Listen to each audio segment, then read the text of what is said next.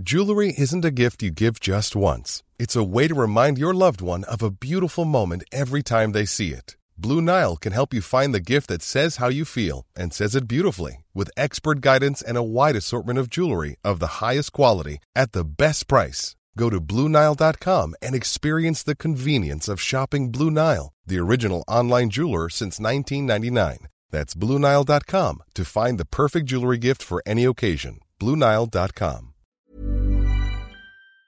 Hi, I'm Lawrence Dallaglio, host of the Evening Standard Rugby Podcast, brought to you in partnership with QBE Business Insurance. The show is available to listen to now and right up to the end of the season, when the winners of the Champions Cup will be crowned at Tottenham Hotspur Stadium, and the fight for the Premiership title will be decided at Twickenham. QBE is one of the world's leading insurers, and they will help your business build resilience through risk management and insurance solutions. Subscribe and download now wherever you get your podcasts. Thanks for listening. From the Evening Standard in London, I'm David Marsland, and this is The Leader.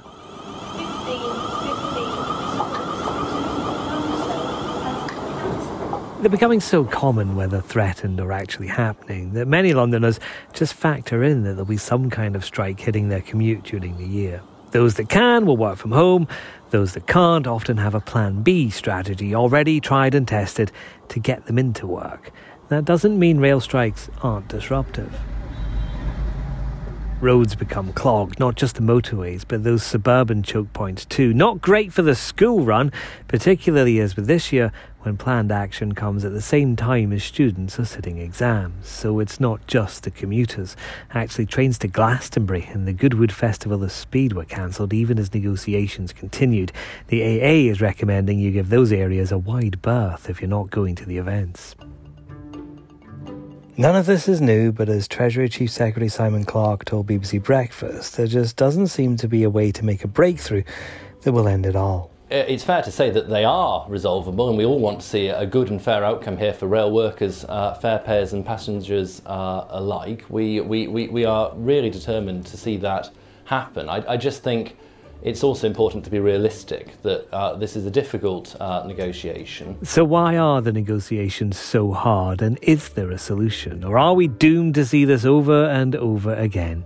With me is a transport journalist and author of British Rail, A New History, Christian Wolmar, a man who's covered many's a strike. Christian, I know it's all very complicated, but in the simplest terms, can you explain what's going on? Well, essentially, I suppose it's a breakdown in communication and in the structures that exist to sort it out. So the unions are asking for certain commitments like not having compulsory redundancies. They're asking for a pay rise, not so much on the underground, but on the national rails.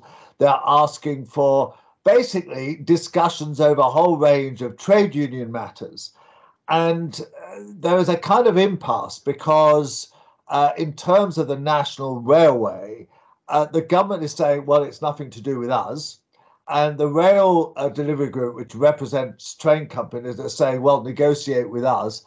But they can't really negotiate because it's the government that's got the purse strings. And the same applies to the Underground, where TfL is really piggy in the middle. Because on the one hand, you've got the unions making certain demands and asking for no redundancies and so on, and no changes to their terms and conditions. And on the other, you've got the government saying, well, to TfL, you can only have a certain amount of money.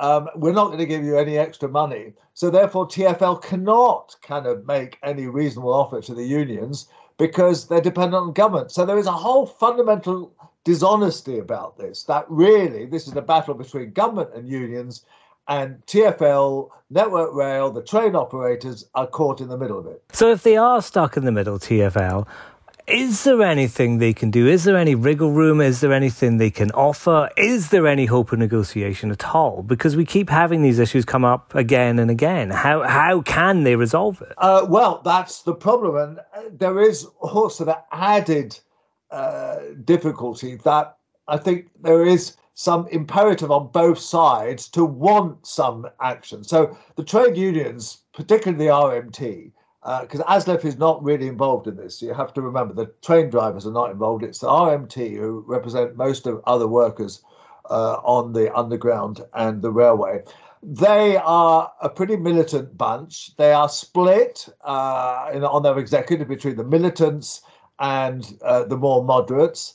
And the moderates are scared of kind of what the militants will do if they are too emollient. So they, in a way, the hardliners want to see strike action. It shows that, they're kind of showing their muscle, they're showing their strength. They like the idea of confrontation. And the moderates don't, but they're sometimes in a minority. And on the other hand, you've also got the government, which has so many kind of negative aspects on its plate at the moment that it's quite happy to see a battle with the unions. They can paint them as terrible trots and, nasty militants.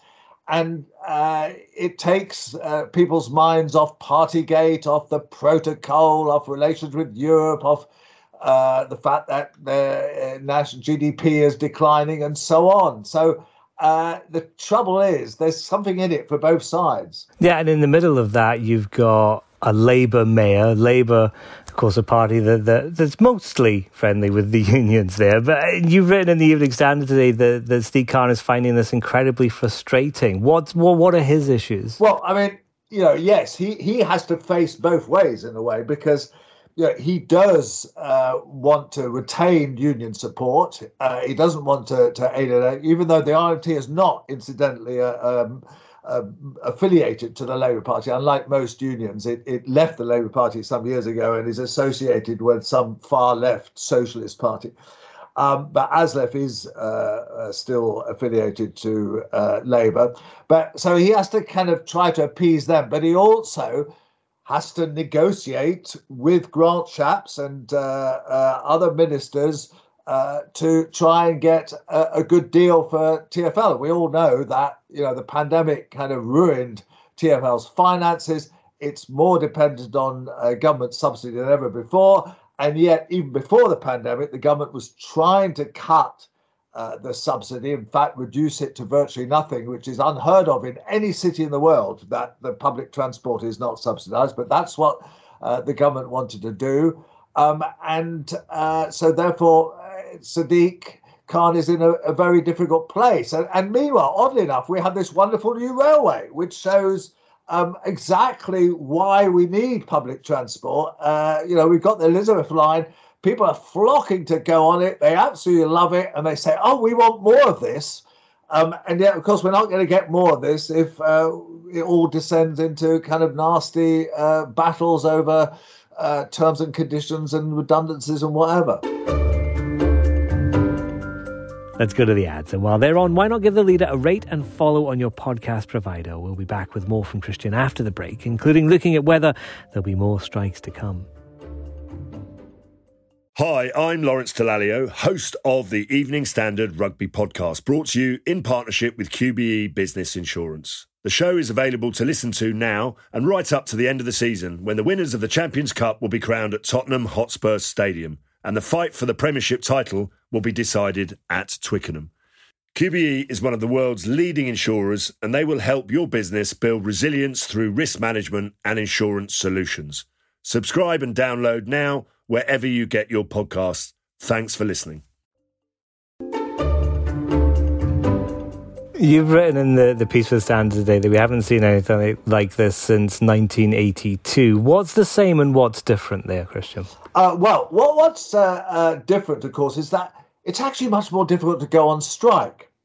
And so in a way, you'd think, oh, well, all this legislation that's been brought in ever since the days of Mrs. Thatcher would kind of make it much less likely that we would see strikes like this. But in fact, the very complexity of the legislation, you have to have a ballot, you have to kind of go through all sorts of hoops. And in the old days, you do that after negotiations broke down, because you'd say, okay, this is the last straw, we're going to go on strike, everybody out. But now you have to do that in advance. You have to kind of basically stack up your side of the of the armory with the strike weapon, which you can then use instantly before even negotiations start, because the legislative hoops you have to go through are so complex that you can't actually wait for negotiations to break down. So in a way, that all that trade union legislation has made things worse and made it more likely that unions, particularly relatively militant unions like the RMT, will ballot first and talk later. And so it now seems that, without any serious talks having taken place, we're going to get all this action without the issues ever really having been properly kind of thrashed out. And regardless of what side you take on the issues, for commuters in London, I mean, we're looking at a really miserable week, aren't we? I'm afraid, look, really, if you can work from home, do. But of course, lots of people can't work from home. If you work in a shop, if you work in a factory, if you're cleaning the streets, whatever, you can't. And these people still have to get to work. And yes, I mean, in particular, on the strike days, there will be about a quarter of services operating, something like that. But they're all going to stop at 6:30. So, and that's 6:30, not when the train leaves, but 6:30 when the train arrives. So essentially, you'll have to leave work at 5:30, 5 o'clock to have any chance of getting home. And if you miss that last train, you're going to have to walk or take a taxi or whatever. So, it's going to be really rougher than at any time, as I suggested, since 1982. Is this going to be the end of it, though, Christian? Can they come to some kind of conclusion, or are we going to see more of this? Is it going to get more regular? Is there any happy news here at all? I'm afraid, David, that I can't really suggest any easy way out of this. I think we are heading for that old cliche, a summer of discontent, and it does seem that unless suddenly Grant Shapps and Boris Johnson become soften their line, or the RMT suddenly all become totally sensible, we're going to see this clash going on all summer and possibly well into colder seasons. And that's The Leader. You can read more from Christian Wulmer at standard.co.uk, where you'll also find our live blog giving you up-to-the-minute information on the rail and tube strikes. This podcast is back tomorrow at 4 p.m. Hi, I'm Lawrence Dallaglio, host of the Evening Standard Rugby Podcast, brought to you in partnership with QBE Business Insurance. The show is available to listen to now and right up to the end of the season, when the winners of the Champions Cup will be crowned at Tottenham Hotspur Stadium, and the fight for the Premiership title will be decided at Twickenham. QBE is one of the world's leading insurers, and they will help your business build resilience through risk management and insurance solutions. Subscribe and download now wherever you get your podcasts. Thanks for listening.